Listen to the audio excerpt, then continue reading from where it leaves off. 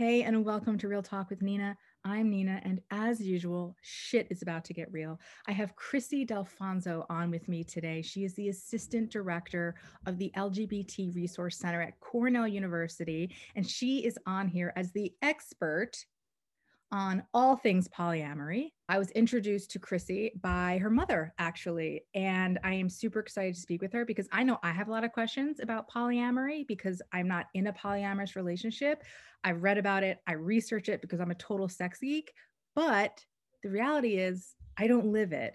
And I'm okay saying I don't know everything about this. So for me, and what I do on this podcast is I really bring guests that can speak from experience because I can't possibly speak from experience on everything I talk about. So I will bring her on now. Hey, Chrissy. Hey, Nina. How are you? I'm good. How are you? Good. So I had mentioned that you are the assistant director of the LGBT Resource Center at Cornell University, and that you are my resident expert on polyamory because I am not. So let's start with the first piece. What do you do at Cornell University? What does that entail, being the assistant director of the LGBT Resource Center? There's got to be a gazillion hats that you wear there. Yeah, so I like to call myself a professional queer because I literally get to spend pretty much all day, every day, talking about gay shit. Yeah. And so a big part of my job as the assistant director, I'm really focused on the day-to-day operations of our center and our programming. So I do a lot of training and a lot of educational programming around identity. Right now, I'm working with some of my student interns on a queer healthy sexual relationships module. And we're talking about like sex ed 101 and like teaching folks the things that they should have learned in high school that 95% of the country never learned. Right. And building from there. And it's really exciting to be able to do this kind of work.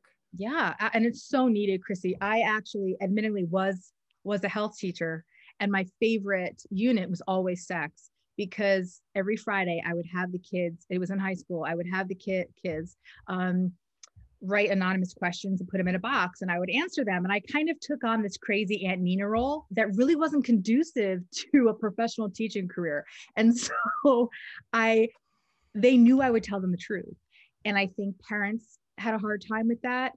But in my head, I'm like, a lot of them are doing it. So you can ignore that fact and they'll find out inaccurate information on the back of the bus and end up getting pregnant or STIs or emotionally scarred. Mm-hmm. Or you can just tell them the truth, right? Yeah. And what I will say is that pleasure was not a part of the curriculum, and nor was the clip.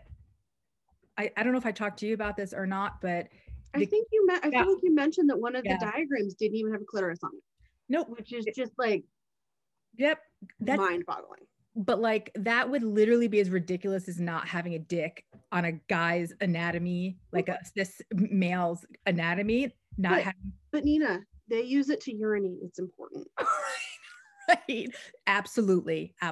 This is also true. We live in a patriarchal society, so right. We're here to talk about poly, not patriarchy. Right. But I feel like it runs rampant like through every part of it absolutely does. Yeah. For sure. I do talk about poly at work. In our relationships module. We're actually talking about, what does a healthy relationship look like? What does communication? And that's something I think, we can talk about in a little while around like the communication of America has a default monogamy assumption that all relationships, straight or queer relationships, are going to be monogamous. And it's really important to me as a very poly person to put out there that like, that's not the only option. And it's something that you should probably have a conversation about with your partner. Right. Because, a lot of people don't know it's an option and maybe feeling a lot of different things around desires they may be having. I know before I knew what polyamory was, when I was in high school, I would have a partner and I'd be like, I'd really like my partner. They're great. And also like, ooh, that cute girl walking by in the hallway. Hello. Right. And everything in our culture told me that wasn't acceptable. Told me that like I was veering into cheating territory just by looking at another person. God forbid I, have physical relationships with another person.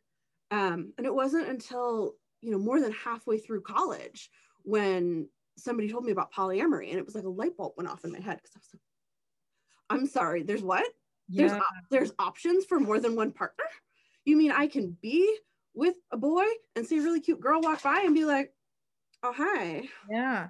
Yeah. For me, it was not, I didn't even know what the word was. I mean, until like the last decade of my life. I mean, it wasn't even like, oh, I didn't know in college. I didn't know 10 years ago either, So at what point did you go, this isn't for me anymore, this monogamy thing? Like, how did you speak up to your next partner? Like, hey, just letting you know this doesn't work for me. So this is what it has to look like. Like, what was that transition like? I mean, I think my first real exposure to it, I started dating a couple when I was in college. And, it wasn't necessarily like labeled polyamory at the time. I started to become more aware of like this much broader category as a whole as I started to get involved with this couple. But, it was kind of like, I'm bi, I'm queer, I was young. I was like, wow, that guy's really hot, and so is his girlfriend. And they were like, oh yeah, we think you're really hot too. And I was like, oh my God, this is a thing? What? And it's so funny because I graduated college a little over 10 years ago. So it's not even that long ago. Right. But I think back to just what the internet is like now and the resources that I have available to me now and the resources that I had available to me 12 years ago. And right. it's still like such a vast, I had to do a lot more like intentional research to find out about this stuff. It wasn't just like popping up as easily. And right. that just kind of like, I don't want to go down a rabbit hole of technology, but like it blows my mind how much things have changed in the last 10, 15 years. Right. So your first polyamorous relationship, whether you knew to label it as that at that point or not, was with a couple that was already established. And now a lot of the stuff we see online or like in social media always talks about, unicorn hunting, right? Like a couple that searches for, usually it's a bi female, usually, isn't it? Usually. Okay. Single bi female. Yeah. Like I hate that term, but it doesn't always happen like that. They're actually just normal conversations that come up. You don't have to like go searching for this, this one unicorn of a person. So how did it happen for you? How did you meet these people and how did that conversation come up? Like, hey. Well, so I mean, there's so many different ways to kind of even to fall into poly. So you touched already on unicorn hunters, which are, definitely not my favorite thing, which is really funny because I am a real life unicorn. Right. In terms of like queer rainbow gayness unicorn. But also at the time I actually was a single bi female. So technically I was also a unicorn in that sense. And we were all in our early 20s. I think I was 20, 21. They were maybe a couple of years older than me. And it was much less of like an intentional hunting of like they were on a dating app and they were like, we want a girlfriend for both of us. I happened to meet them at a party and he was really hot and she was really hot. And I was like, damn, you're both really hot. And they were like, yeah, we think you're really hot too. And, it just kind of like kicked off from there. So it wasn't necessarily that any of us were particularly looking for specifically that, I was looking for hot people. They were looking for hot people. We all happened to be attractive and attracted to each other. And so it worked out. Right. But, that's definitely not been the way that it's always worked for me. Right. Now, was in that point, was it just a sexual thing or did you guys actually start a romantic relationship? Or was it just like, oh, if I see you guys out at parties, I know that we're into the same thing? No, it was definitely, it wasn't, like a super serious, committed polyamorous relationship. It was more of a casual thing. But like we made plans. I spent my 21st birthday with them. Like we were, so yeah, I must have been 20 when we met because I spent my 21st birthday with them. But we were together. We weren't, they were definitely a unit, and they were a unit before I came along. They were a unit after I left. Okay. But the three of us were somewhat of a, you might use the label triad because I was, we were all kind of dating each other in this like triangle. Okay. What about, and how long did that last? That was like somewhere around 8 to 10 months. Okay. It got a little complicated because me and the woman met a boy, and there was some stuff around one penis policy with the guy in our triangle, and everything kind of got really murky and messed up, and the new guy and I ended up splitting off and forming our own thing, and this other couple kind of went off and did their own thing as well. Okay, so the one penis policy is a thing. Yeah. Oh yeah. Big thing. And so that typically means it's just in whatever relationship formation you're in can only have one penis involved. So the one penis policy, it's, you know, it's kind of like a flexible term that can fall into maybe more than one necessarily situation. Mm-hmm. But the most common way that it shows up is that, you know, like a cishet man, so a cisgender heterosexual man has a partner who's a woman, and they start talking about opening up their relationship. And he says, yeah, that's great. Like, sleep with as many women as you want. Like, I'm going to sleep with as many women as I want. And then she says, hey, that guy over there. And he's like, no. Like, I'm the only dick you can have. And it, you know, on the surface, it seems innocent enough because it's like, you know, you already have one male partner who loves you and wants to give you everything that you need. And so why would you need another male partner if you could go find other, you know, women? And if you start to dig down a little bit deeper to it, you start to get into roots of patriarchy and misogyny, because there are, for a lot of people, very unrecognized, deeply held biases and beliefs around ownership of a woman's body and the power of a man's penis and all of this kind of stuff that like seems innocuous at first. And then you start to dig into it and you're like, oh, actually not quite as innocuous as we thought. Right. And so, okay, so that's a new term for me. All right, got it. And then from there, because you're in a relationship now, you have a girlfriend. Yeah.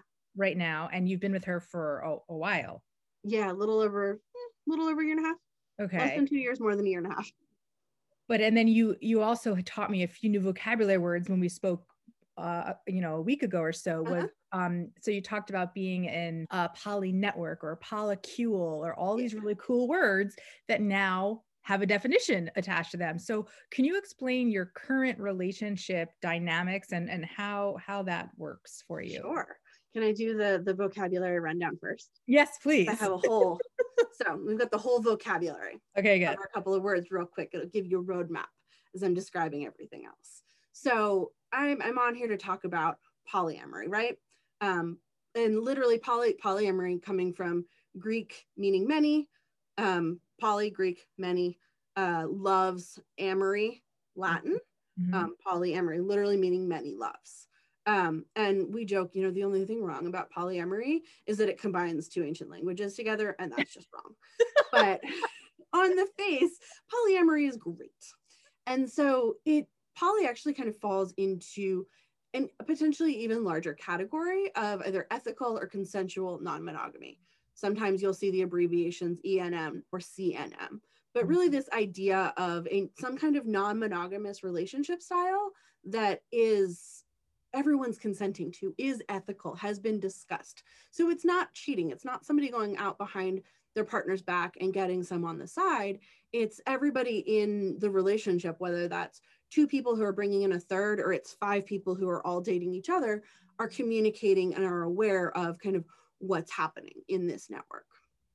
And so ethical non-monogamy is kind of this big umbrella term that can cover everything from swinging of, you know, like a couple that goes out to a sex party and swaps with another couple, to, you know, play partners and friends with benefits outside of a primary relationship, all the way to kind of like, if you were to imagine as a spectrum, which it's not necessarily a spectrum, but is kind of low key as swinging and friends with benefits, or as potentially more serious and committed as polyamory, where somebody might be in a committed triad.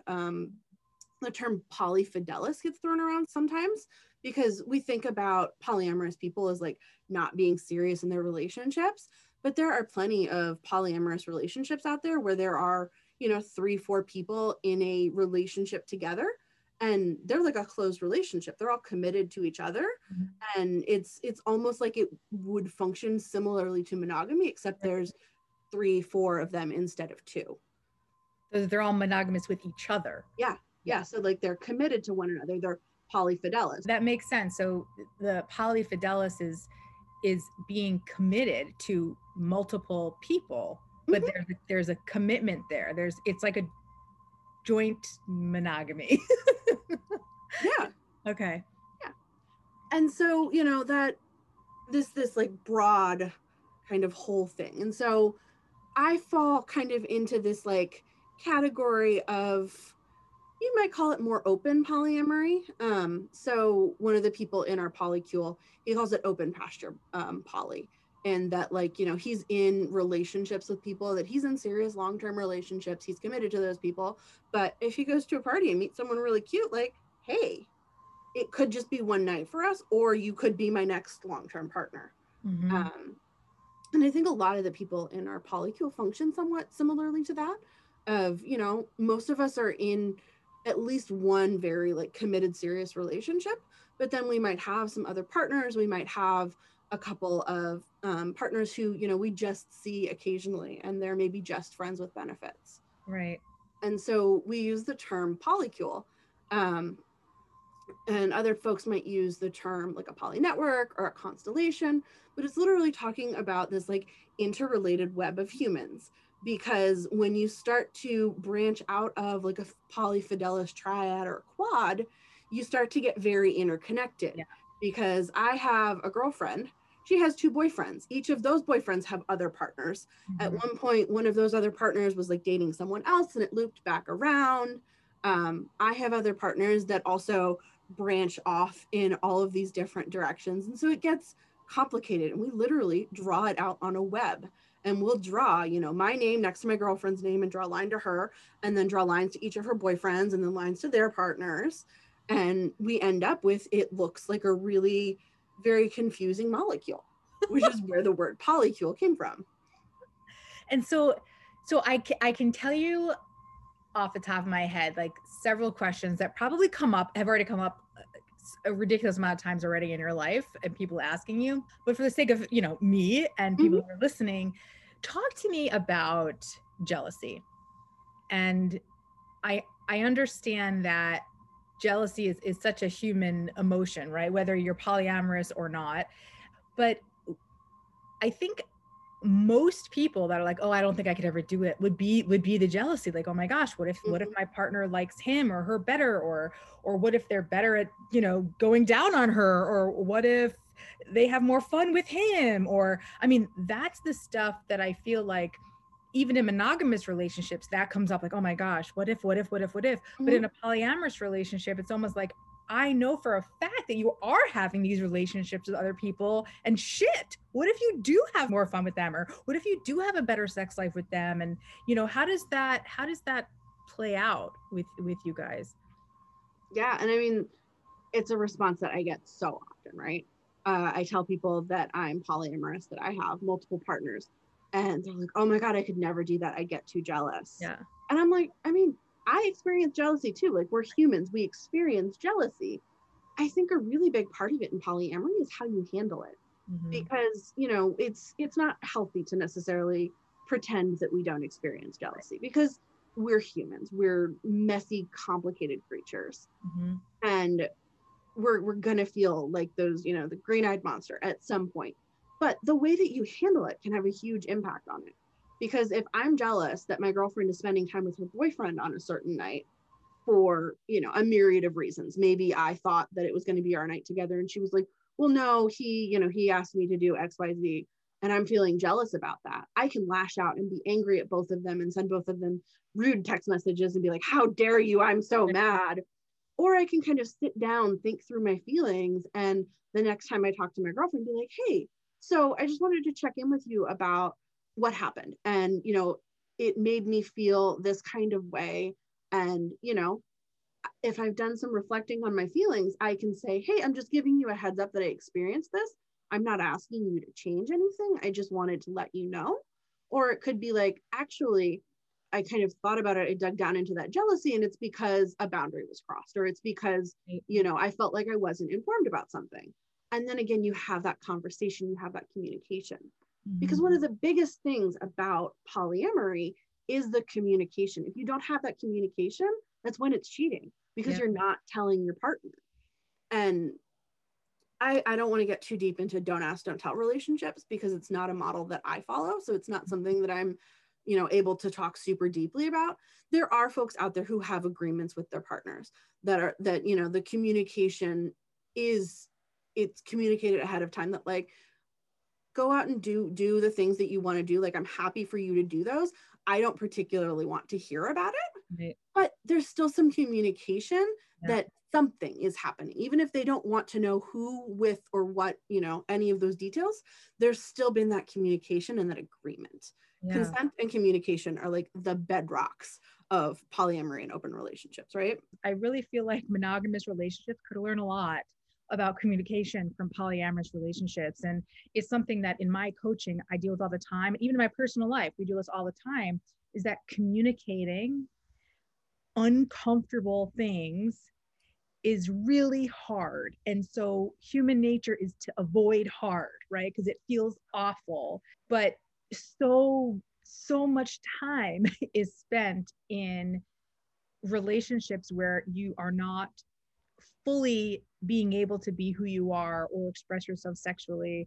And then there's resentment, and all these other things. I always say to my husband, I'd rather have the difficult conversations and realize now that it isn't going to work than, be 80 and be like, you know what, we're about to, we're kind of like on our last leg. And for the last 70 some odd years, like, well, I mean, I don't want that. I would rather have the difficult conversations and realize, you know what, it's not a match anymore. We've changed, So many assumptions are made in relationships, especially heterosexual monogamous relationships, but even relationships that don't fit into that really narrow category, because we aren't taught to communicate. We aren't taught that there are other ways.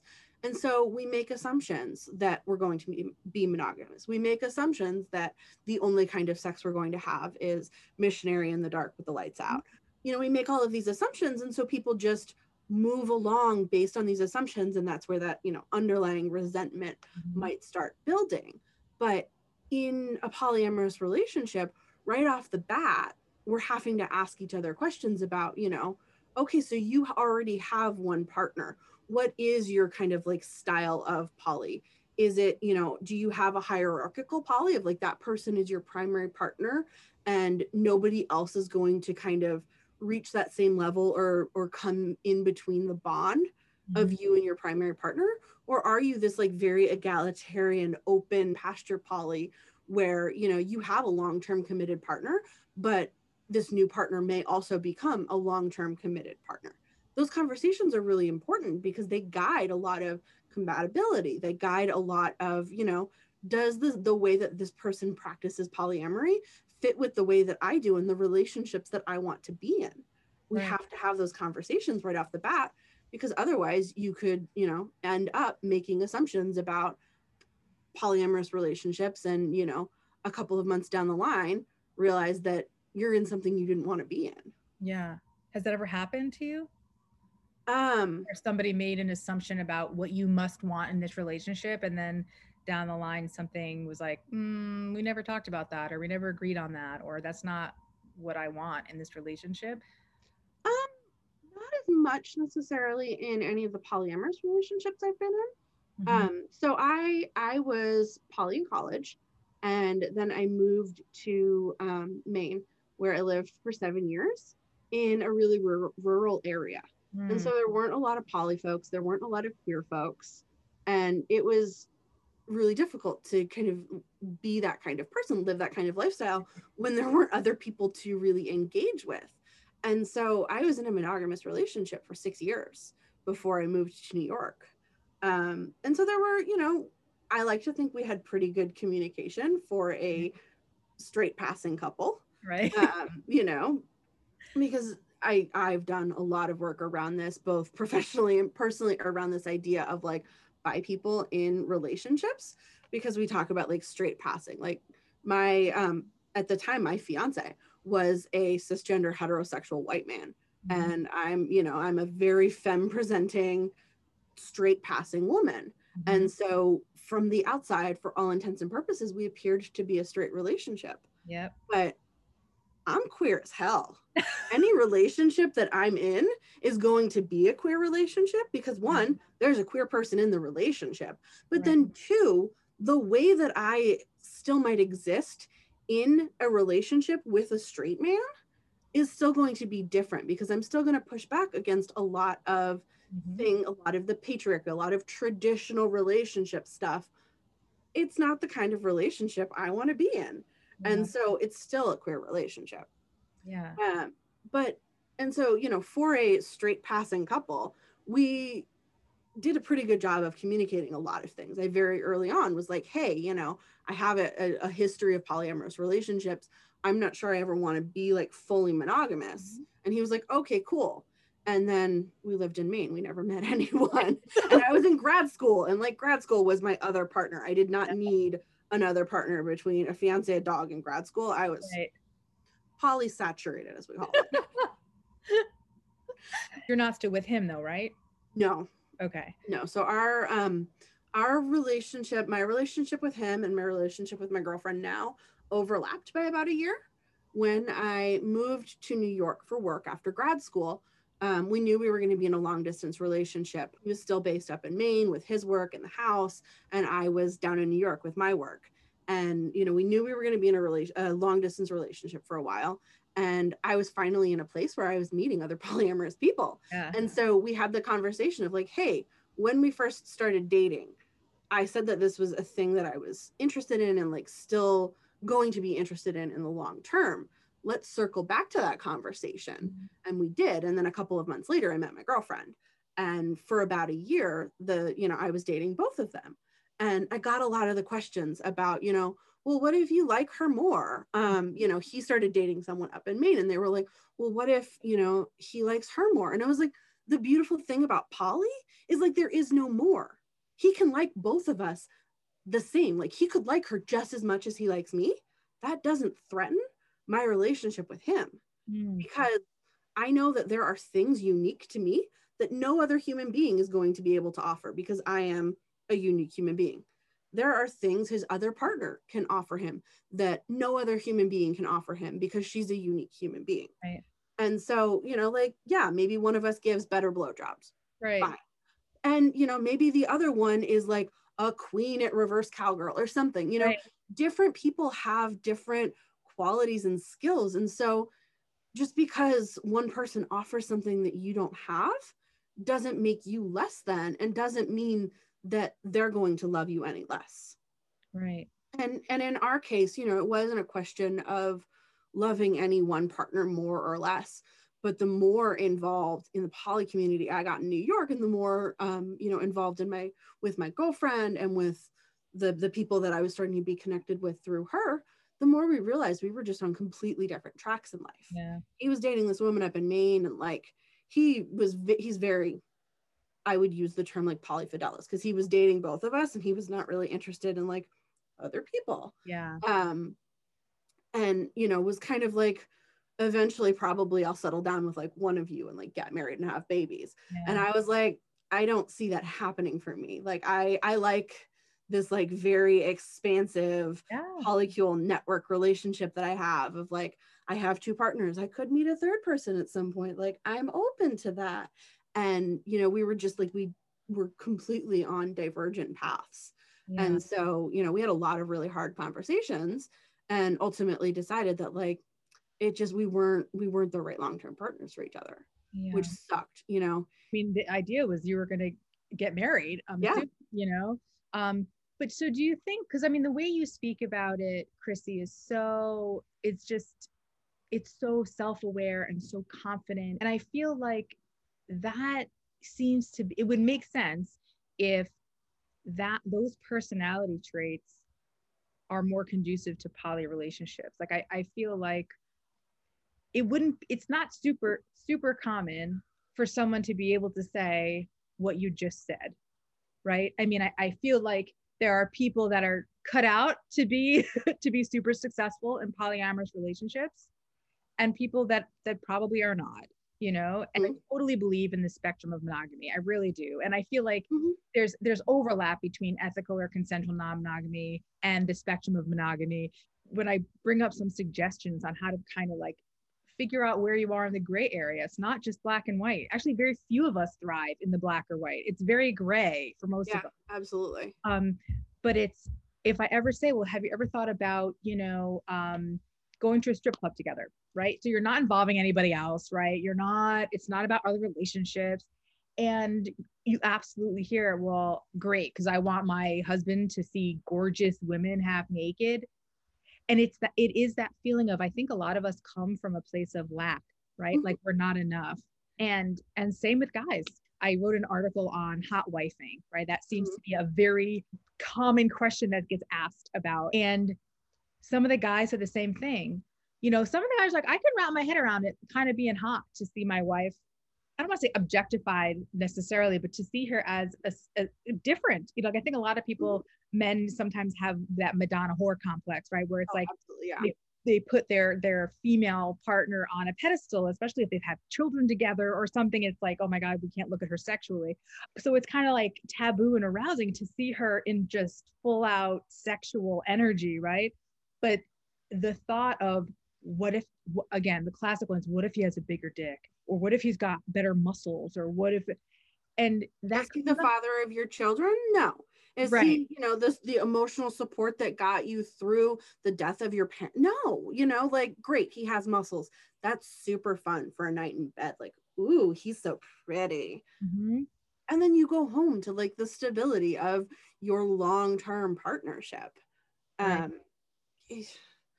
And I mean, we could have a whole conversation about dick size and men's egos and fragility around. Yeah, you're preaching to the choir on this. I get that. Does dick size matter? And I was like, well, considering there are like barely any nerve endings inside the vagina, right? So like the penis does not equal the vagina. The penis actually equals the clit. It would be as if I treated your dick as foreplay and then rubbed your inner thigh or like, and expected you to come. Like there's still this huge thing about penetrative, like penis in vagina is what every person with a vagina wants, and that's what's going to get them there. And it's so loud in our society. It's so loud. It's a really hard battle to fight. Well, and I mean, that's a whole soapbox I could get on around all sorts of different things about sex and sexuality, because like, yes, so many women have not been having the kind of sex that they deserve, or that the orgasms that they should be having, because men focus so much on penetration and focus so much on the vagina. And it stems from all of this BS around like procreation of the whole reason that like that's the act is because that's the one that makes the babies, right? But you spend enough time on a woman's clit and you can do some real exciting things. You introduce a vibrator, a vibrating cock ring, like you introduce any sort of toys, you can make things really interesting. But then again, like the guys, well, what if she likes the dildo better than me? It's like, but who's using the dildo? Right. You're still the one using the toy, even though it's helping you. Like, you don't dig a hole in the ground without a shovel. Right. You could dig it with your hands. Does that make it any more of a hole if you dug that hole with your hands than you did with a shovel? No. Right. It's very penis centered. It is. And the same things when guys ask me, I wish I could last longer. I'm like, for whom? What? I've yet to meet a woman who has a vagina that goes, there's nothing better than getting jackhammered for an hour and a half. Like it does get sore after a while. I'm probably not coming unless something's going on with my clit. So really, what's going on with the I want to last forever, and it's I would say at least 8 times out of 10 the woman should come before you get to penetrative sex, like in a penis and vagina coupling. Yeah. But like in an a man and a woman penis and vagina relationship, there is again that assumption of like we're going to have PIV, penis and vagina sex, and that's going to be going to thrust until she comes, until he comes, everybody's happy. Right. There's an assumption, and you like get in the bed and you do it.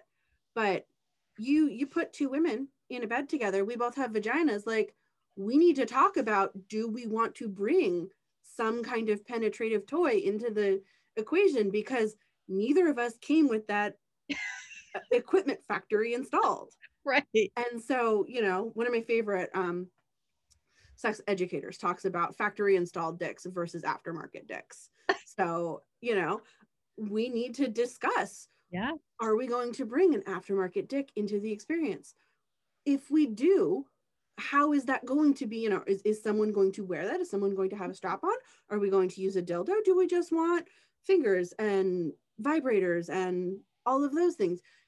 The same thing with, you know, you put two gay men in a bed together, there's still that conversation of like, who's going to do what, because you can't make assumptions. right. And so in some ways, you know, not always, I'm sure that there are still queer people who have bad sex. Sure. It, you know, category, there are straight people who have great sex. Absolutely. So, you know, there's going to be mixes right. in every bunch. But I do think that based on the communication, sometimes you're starting from a better place because right. you've actually discussed, what is it that you like? What is it that turns you on? Versus, I'm assuming that my dick in your vagina is what's going to make you come. And right. she's like, no, I need a vibrator. Yeah. Like, you know, we're not, you put those assumptions out the window, you can actually have a conversation.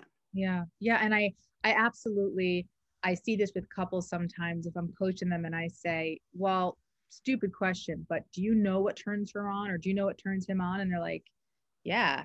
You know, the guy will be like, yeah. And the girl, you know, the woman looks at me and she's like, no, it doesn't. You know, so like, it's not even a question that is normally asked. Like, hey, and it changes, right? So I know for me, what turned me on 5 years ago is boring as hell right now, right? And the stuff that turns me on now, I would never imagine being turned on by 5 years ago, right? So you have to talk about those things, you know. And it's an interesting point that with queer relationships, you're already starting out almost like by default knowing we're going to have to communicate about a lot of stuff, right? So, but in a non-queer relationship, a lot is assumed, and I don't even realize it, and I'm in one, but a lot assumed.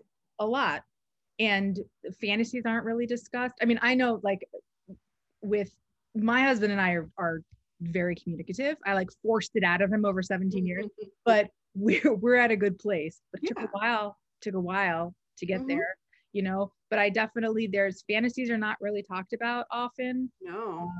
I've coached couples where individually they watch porn, and when I ask, oh, have you guys ever watched it together? And they're like, no, God, no. It's such a big part, sharing fantasies and watching. If you're both into porn, watch it together. I'm not saying you have to pick your most non-vanilla scene to show each other at the first time, but it's really hot. It's really sexy to know what turns your partner on. Yeah. And if it's not something that turns you on, that's okay. It's okay. You know, I mean, that's in any relationship. You're not always going to be turned on by the same thing. It's like, it's so emblematic of American culture that, like, shame, we just carry so much shame about sex and about talking about sex. And even a person that, like, you are physically having sex with, maybe not at that moment, but like a person that you repeatedly have sex with, and you're still like so ashamed and like terrified to tell them what it is that turns you on. Right. And, you know, I wouldn't say all the time by any means, but there's lots of times where someone says like, oh, actually, like XYZ really turns me on. And their partner's like, oh my God, really? I would love to do that to you. Right. But you're not going to get there if one of you doesn't say like, hey, this thing's real hot. Yeah. I think it's so funny. Men are so attached to a woman's orgasm and, you know, feel like sex is a failure if she didn't come. And also, like, at the same time, which makes no sense, at the same time, have no idea how actually to give a woman pleasure, because it's not something that's taught. And because in American society, it's not acceptable for them to admit that they don't know. And so we just get stuck in this vicious cycle of men thinking they know what they're doing, thinking that their dick is magic, and jackhammering away, and a woman being like, you know what, I'm just going to fake it so that he feels good. Right. And then we start this vicious cycle of like, they don't actually know what it is that gets their partner off, but they're still so deeply like in need of that validation of their partner's orgasm. You'd think they would ask, like, hey, I really want to get you off, tell me everything because I want it, but it doesn't. It's very much like you said, where they're supposed to know. Women don't even know. So many women are like, I don't know, I've never masturbated, or I don't know, I've never had an orgasm. It is so rare. So sad. I know. And I hear it more often than people think. It's like, I know I've never had an orgasm, or I think I've had one.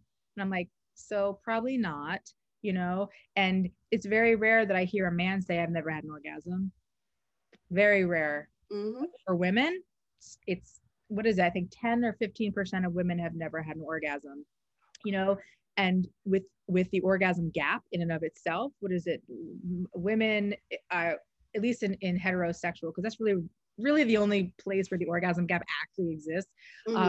You know, men is like 95% of the time in a sexual session, they will have an orgasm. Women, it's like 60 to 65. And honestly, I think that's pushing it. I really do. I think that's a little inflated.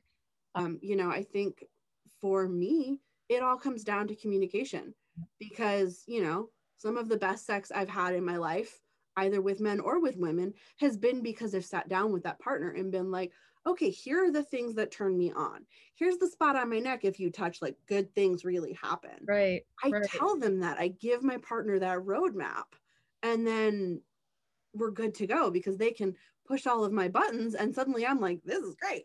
Right.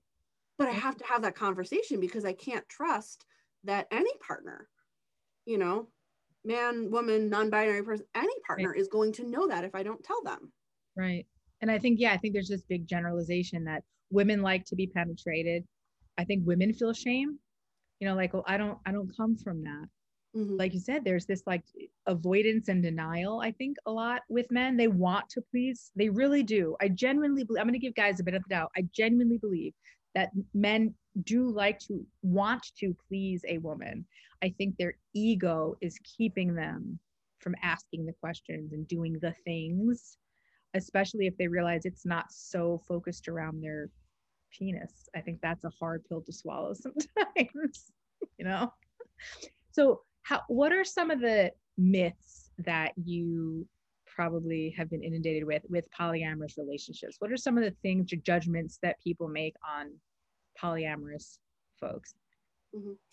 That we're less serious about our relationships, that we're not able to commit, you know, that there's a lot of discourse out there about and you know, it falls into bi plus people as well, but like that, you know, because we don't choose one, we're flaky or we're not able to commit, when, you know, I've talked about like multiple long-term partners.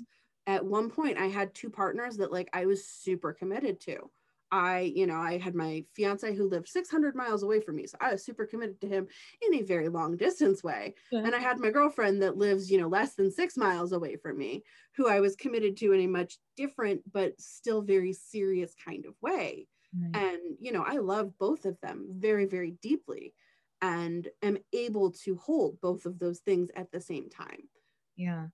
I think people look at any kind of relationship aside from monogamy as so sex focused. So if you're not in a straight monogamous relationship, you're just like hypersexual. What I see on the straight, you know, monogamous side is we all are pretty sexual. Monogamy is not natural.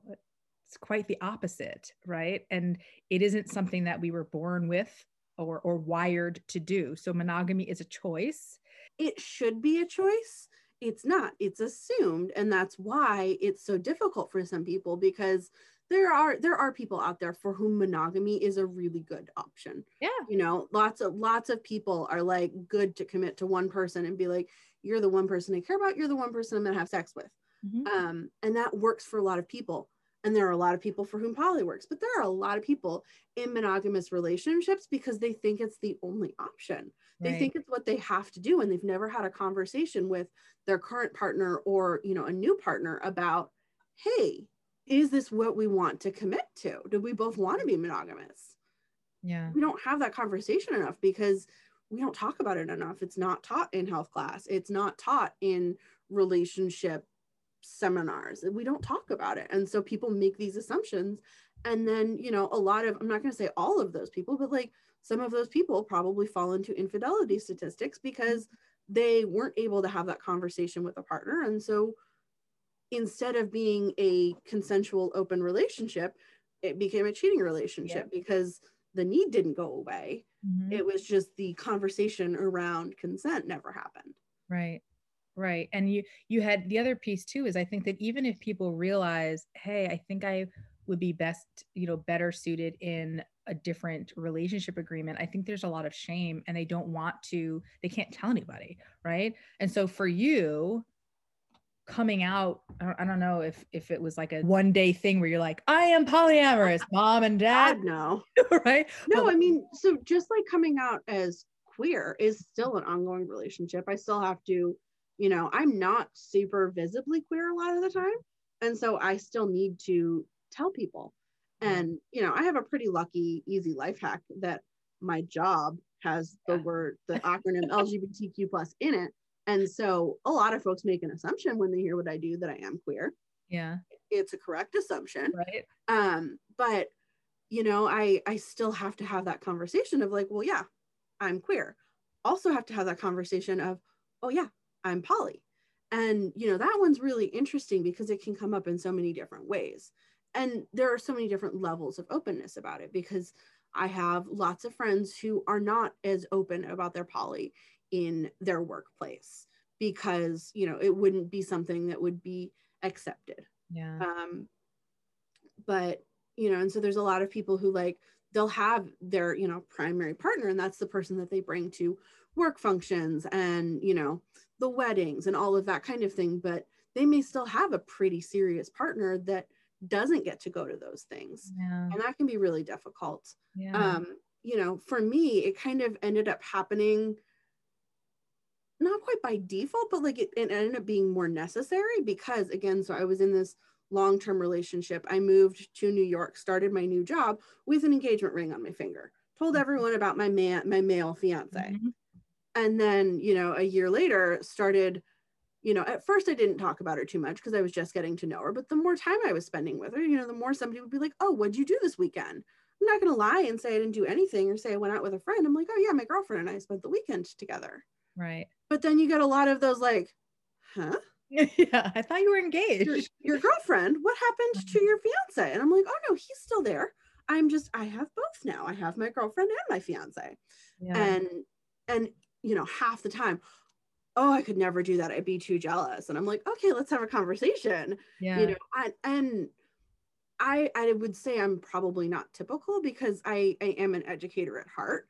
And so I kind of love having those conversations. Yeah. I'm the person that's like, oh, actually, can I tell you all about being poly? Ask me the questions that you're too embarrassed to ask, because I love talking about it. I'll go on podcasts to talk about it. But a lot of other poly folks don't want those intrusive questions, just want to be able to talk about both of their partners, all of their partners, and, be done with it. Yeah. And just be like, okay, cool. And then not have to answer the questions about jealousy or the questions about sex or the assumptions that, because I'm polyamorous, I'm having threesomes every weekend. Right. Because I'm bisexual, I'm having threesomes every weekend, all of those questions. And yeah, like I said, I'm happy to talk about it. I love talking about it, but I'm also very not typical. Right. So was it harder for you to come out as bisexual or polyamorous? Honestly, I think it was, so because you can't look at it as a single point in time. Right. It depends on the scenarios. Yeah. Because it was harder to come out to my family as polyamorous than it was as bisexual. My family's super queer friendly. We grew up, one of my mom's sisters is a lesbian. Yeah. She's been with her wife for, more than 2/3 of my life. Yeah. And so, I've always had my aunt who's a lesbian. My family's always been very queer friendly. Yeah. So when I came out as bi, my parents were like, great, cool. When my brother came out as gay, my parents were like, cool, all of them are gay. And it was just, really? Yes. Now that I don't have a straight partner, if we have family gatherings after COVID, my parents are the only straight people. Really? So how many siblings do you have? Just the two. Just me and my brother, but I'm queer, he's gay. So, they Oh, struck the jackpot. They're I lucky. mean, and so it was harder for you to explain the polyamorous piece. Yeah, it's not something that my parents are as familiar with. Yeah. It's not something that, my mom just has a really hard time wrapping her head around. Mhm. I think she has a lot of the same assumptions that you were talking about this idea of like it always being sexual, and that, Yeah. it's just like I'm out there slutting it up because I have multiple partners. And Right. like, yes, maybe sometimes I am, but also I can have both. The whole point of being bi and polyamorous is that I have all of it. I Yeah. don't like making decisions. I don't like making choices. Yeah. But, so like, yes, maybe I am. But also, I'm in a very serious relationship with my girlfriend. I care deeply about her. We are each other's primary source of emotional support. She's the one I want to talk to when I had a bad day. Yeah. She's the one, I'm the one she wants, when she's got a migraine. Like, those are the things that, we're also in a very committed relationship. Mhm. But, so like at my job now, it was a lot harder to come out as poly because I was already essentially out as queer as soon as I Right. walked in the door. Right. But my first job out of undergrad was in a residential life department. I was a hall director, and it never really came up. I wasn't doing queer work, Yeah. and I was primarily dating men. And it's, as a bi plus person, it's really hard if you're in monogamous straight passing relationships to bring up the fact that you're part of the queer community. Right. Because if you bring it up without any sort of impetus, then people are like, why are you talking about your sex life? And it's like, I'm Right. not. I'm telling you about my identity. I'm telling you that I have the capacity to be attracted to multiple people. Yeah. And I was working at a fairly conservative school. The queer community and pride parades didn't come up very often. Okay. And Gotcha. so, I would, if I wanted to come out, I would have had to make the, create the opportunities Yeah. for myself Right. to do, And now which I what? did. I felt that it was important, and I really wanted to make sure there were very few queer students, but I wanted to make sure that they knew there was someone Right. that was, like them, that was there to support them. Yeah. And now what does bi plus mean? So bi plus is kind of just a another umbrella term. I love umbrella terms. I am very into umbrella terms, but it's kind of like a catch-all to include a lot of different multiple attraction orientations. So Okay. So like bisexual is kind of, pansexual or demi or all of yeah. them. So Okay. bisexual was kind of the one of the earliest ones. It as early as like the bisexual manifesto came out in the 90s, but it's been in the 1990s, but it's been in use since sometime in the 1800s. So, bisexual has been around for a very long time. And, as early as the 1990s, when the bisexual manifesto was written, bisexual was defined as, being attracted to your own gender and different genders like my own as well as different as my own. The duality of both hetero and homosexuality attractions. But that didn't necessarily fit for all people. So Right. pansexual came along, of like being attracted to all genders. Right. Polysexual came around as like many but not all. Omnisexual is another one that's out there. There's queer, some folks who I identify as both bisexual and queer, and so queer can fall under that. And so we say bi plus because it's a lot faster than Right. saying bi, pan, poly, omnisexual, queers. Very true. Okay. So bi plus. All right. Got it. So the importance of communication, if you're interested in a polyamorous relationship, that's like something you've got to be okay with. And it's hard. I'm not going to say it's easy. I consider myself someone who deeply, deeply values communication.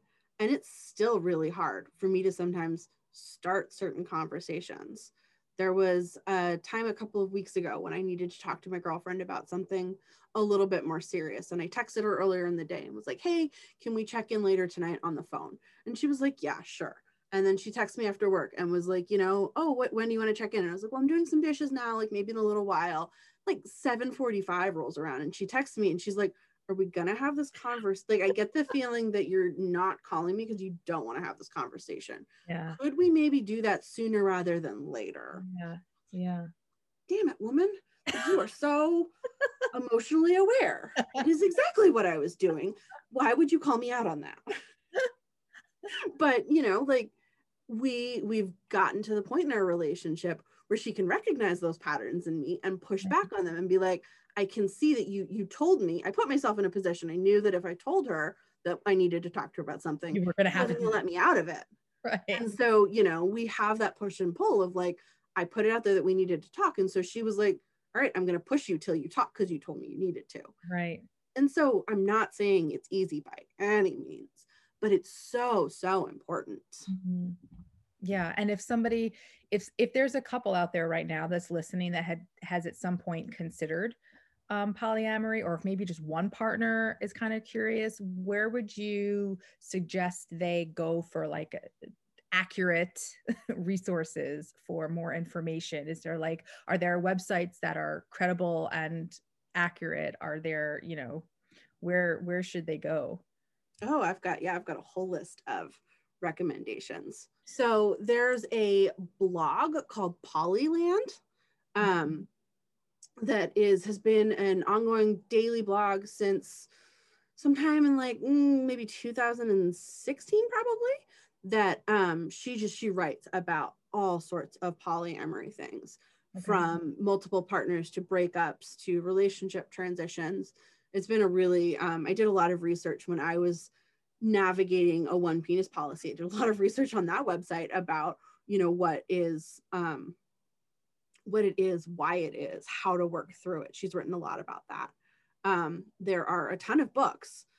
Hilariously, as much as I love talking about polyamory and as much as I recommend these books, I've actually never read any of them. But Opening Up by Tristan Taormino is one that comes very, very highly recommended by a lot of people. And I've listened to Tristan speak on a lot of podcasts and they're amazing. Mm-hmm. Tristan also has a podcast, Sex Out Loud, guests on a ton of podcasts. I have a lot of the relationship advice that I have, that I've given over the years, that I've taken over the years, comes from Dan Savage's Savage Love podcast. Yeah. I have been listening to that since before college, I think. Yeah. I just actually shared one of his posts today on Instagram. He's so cool. I just he's love brilliant him. And sassy, and sometimes puts his foot in his mouth, but is usually really good about owning up to it. Yeah. I also really love American Sex Podcast.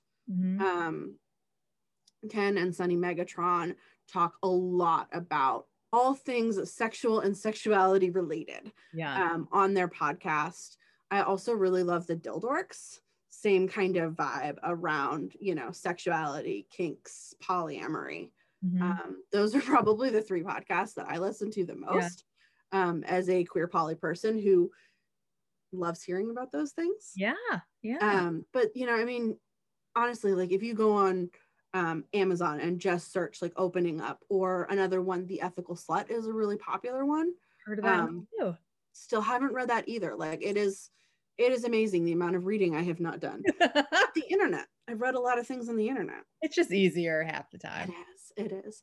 But so, you know, really kind of like whatever your method of choice, whether you want to scroll the blog, read a book, or listen to podcasts, there is a ton of information out there.